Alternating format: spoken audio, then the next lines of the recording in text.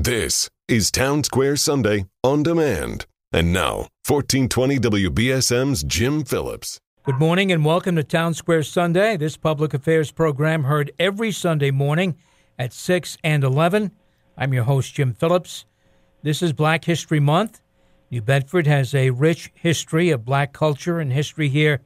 To talk with us about all of this and give us an update on a project that she is very close to, the Abolition Row Park at 7th and Spring Street, is Lee Blake. Lee is the president of the New Bedford Historical Society. Welcome back, Lee.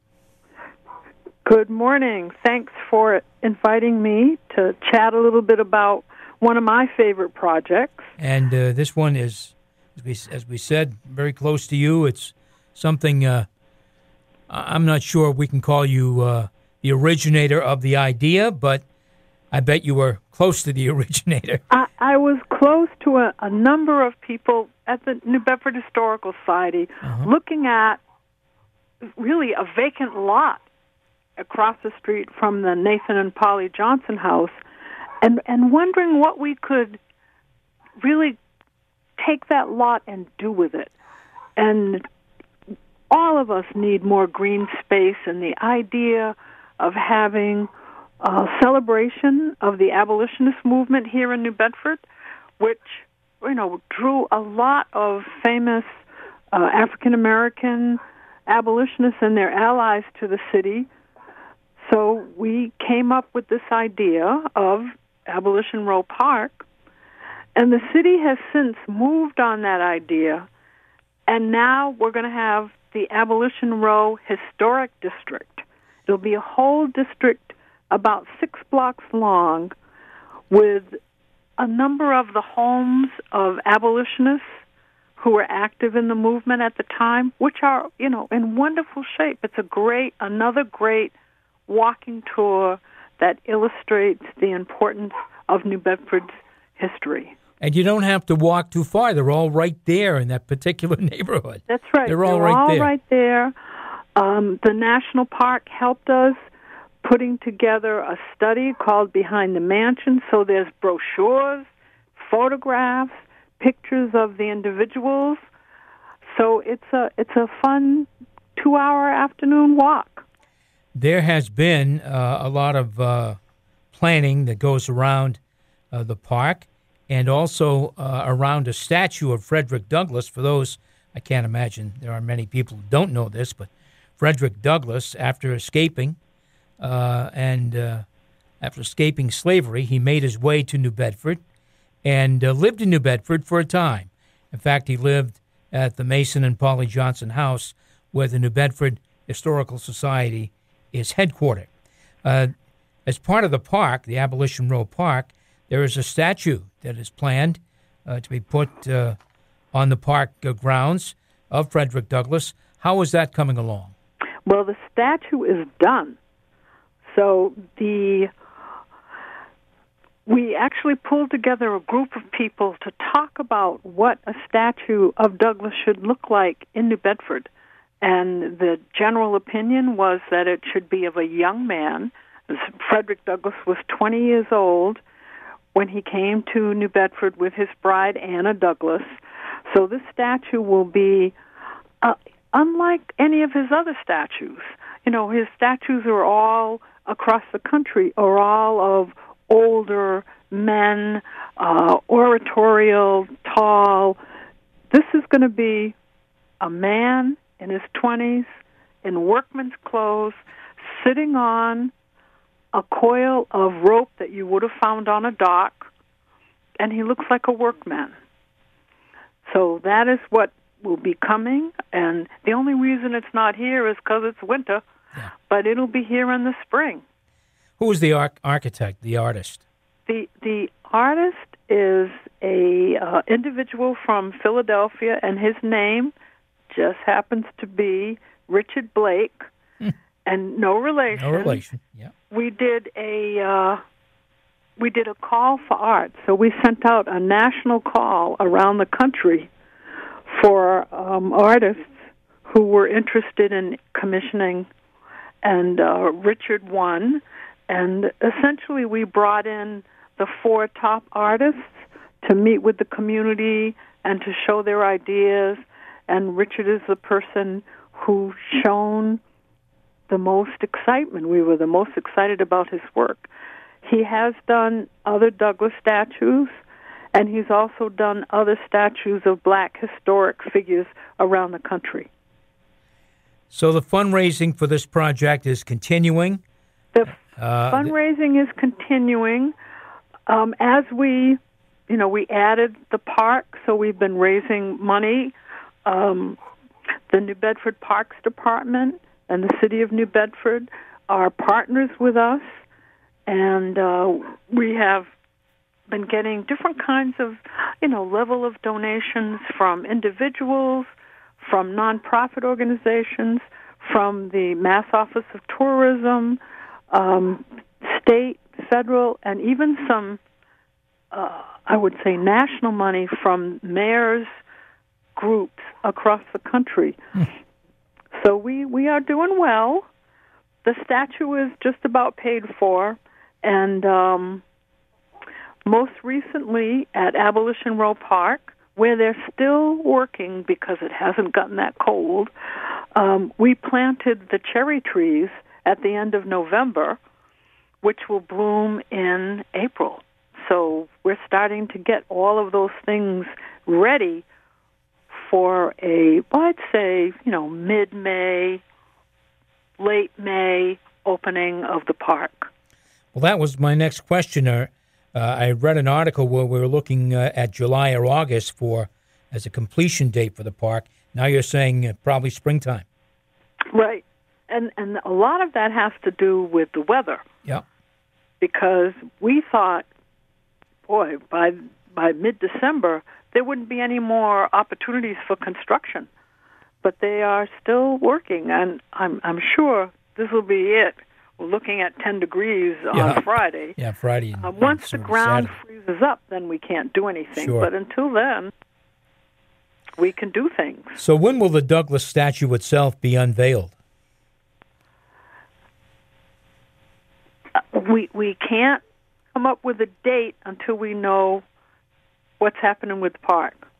Sure. But I'm saying it's going to be May. Well, that would be great. That would be a wonderful start to the tourism season in New Bedford and all of that. Now, the historic district, the Abolition Row Historic District, will there be people, tour guides, if you will, to walk people through the thing, or will people just take a pamphlet and do the walk that way? Well, I think, first of all, there'll be a brochure. There's a brochure now. Mm-hmm. But, all these things take training. And, we've been, the Historical Society and the city have been very lucky because we have the park rangers who pick up things. We have the New Bedford Preservation Society, which will do some walking tours. So I'm sure there'll be some kind of evening walking tours in the summer, but in general, it'll be available for people to just pick up a brochure and walk the streets. And the walking area is from Spring Street, where the Friends Meeting House is, all the way to the Roach Jones Duff House. So it's almost like a pathway right to the RJD. Sure. Well, you're listening to Town Square Sunday this morning. I'm Jim Phillips. My guest is Lee Blake, president of the New Bedford Historical Society and a moving force behind the Abolition Row Park and Historic District that will be in place later this year. Lee, while you are at the forefront, there are many others involved as well. Take a minute or so to talk about some of the key players. Well, we have Catherine Grover, who was one of the historians who did a lot of the research on the area. Certainly we have Carl Cruz, who's been collecting kind of the memorabilia of Black history for months and years. Mm-hmm. We have wonderful resources at our public library where individuals saved brochures, newspapers, etc., for over the last 100 years. So all those things we're able to use to tell the story about this particular neighborhood. Also, we have the National Park Association. We have the New Bedford Whaling Park. And the Parks Department has just been wonderful, taking over kind of the day-to-day construction management of the site.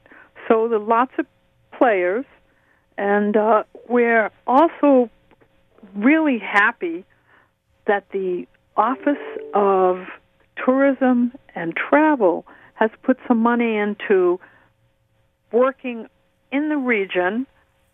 Our park is one of them, but Riverside Park in New Bedford, other places are starting to get some money from the state to encourage tourism. So that's helpful, and for us, it's been very helpful. As we mentioned, Black History Month, February, and there's a lot of activity in New Bedford each and every year, including this year, of course, at the Whaling National Historic Park. There are some other events going on as well, right? There are. It's a really amazing. People are putting together different series. The New Bedford Public Library is doing a Black History Art contest for young people. They have writers coming in to talk about some of the books published recently. We also have the YWCA. I'm working with the YWCA on a women's history project, and we're going to do a talk on Black women in New Bedford and the history. We also have the author Don Blake Souza, and Don Blake Souza has written a family history on her Cape Verdean and African American family. She'll be reading from that at the end of February. As you mentioned, the National Park has an event almost every single week, starting with the film Harriet on Saturday. So there are lots of things. People really are turning out and making sure that the celebration and appreciation of African American history is strong in the region and strong certainly in New Bedford. So it is, it's a great opportunity for people to take their kids to movies that are focusing on Black history and to celebrate and document what's been going on for all of us. You and UMass Dartmouth professor of history, Timothy Dale Walker, shared some history last year when you combined on a program and exhibit at the Whaling Museum, which highlighted the use of waterways to transport escaped slaves to ports like New York and New Bedford onto freedom. In fact, we had Professor Walker on this program, I believe, last May. It was a fascinating discussion, and I'm sure a wonderful program at the Whaling Museum. Do you expect to do any more with him in the future? Well, Tim and I have worked together for about 14 years putting on professional development workshops for teachers around the country. So for the Sailing to Freedom exhibit that you talked about, that actually is going to be traveling. The exhibit itself is going to the Portsmouth Museum in Virginia. It's going to the Harriet Tubman Museum in Maryland, and it's also going to the Martha's Vineyard Museum in Martha's Vineyard, of course. But people are starting to look at the whole idea of the Underground Railroad and the maritime extensions as another important way that people moved from oppression to freedom. So that is going on. And actually, the conference that we did in September and the exhibit will be online on the Historical Society's website by the end of, I think, the month of February. Okay. So people who did not get to visit it can now go online and see the virtual exhibit and all the lectures. We had 6 different panels of historians from around the country. They'll all be talking about their experience and their research on the Underground Railroad and the waterways. When you were last here with us, we talked about curriculum in New Bedford Public Schools, focusing on New Bedford's role in the Underground Railroad. Is that still happening? Is it expanding? Well, I think one of the things that kind of took everybody by surprise and knocked everybody off their game is, with COVID, we haven't been able to go into the schools, and the schools haven't been able to send their groups of students out into the field. Right. But I think this spring that will change. So that's an opportunity for teachers. I'm working with someone at the Parker School right now, giving the kids brochures so that in the spring they're ready to do the walking tour of Abolition Row. So I think people are going to be able to get out, students are going to be able to get out and experience the black history that is all around them. My guest has been Lee Blake, who's president of the New Bedford Historical Society. She's been spreading the word about black history not only in February, but for many years in the city of New Bedford. Congratulations on the park. I'll give you that congratulations in advance. I hope to be there and join you with when it opens. You'll certainly get an invitation to come and take pictures and mingle around with all the folks who are there to open up the park. A new celebrated chapter of New Bedford's black history. Absolutely. Thank you, Lee, for your time, and we will see you in the very near future, I'm sure. All right. Thank you. Bye-bye. Stay with us. Town Square Sunday will continue in just a moment.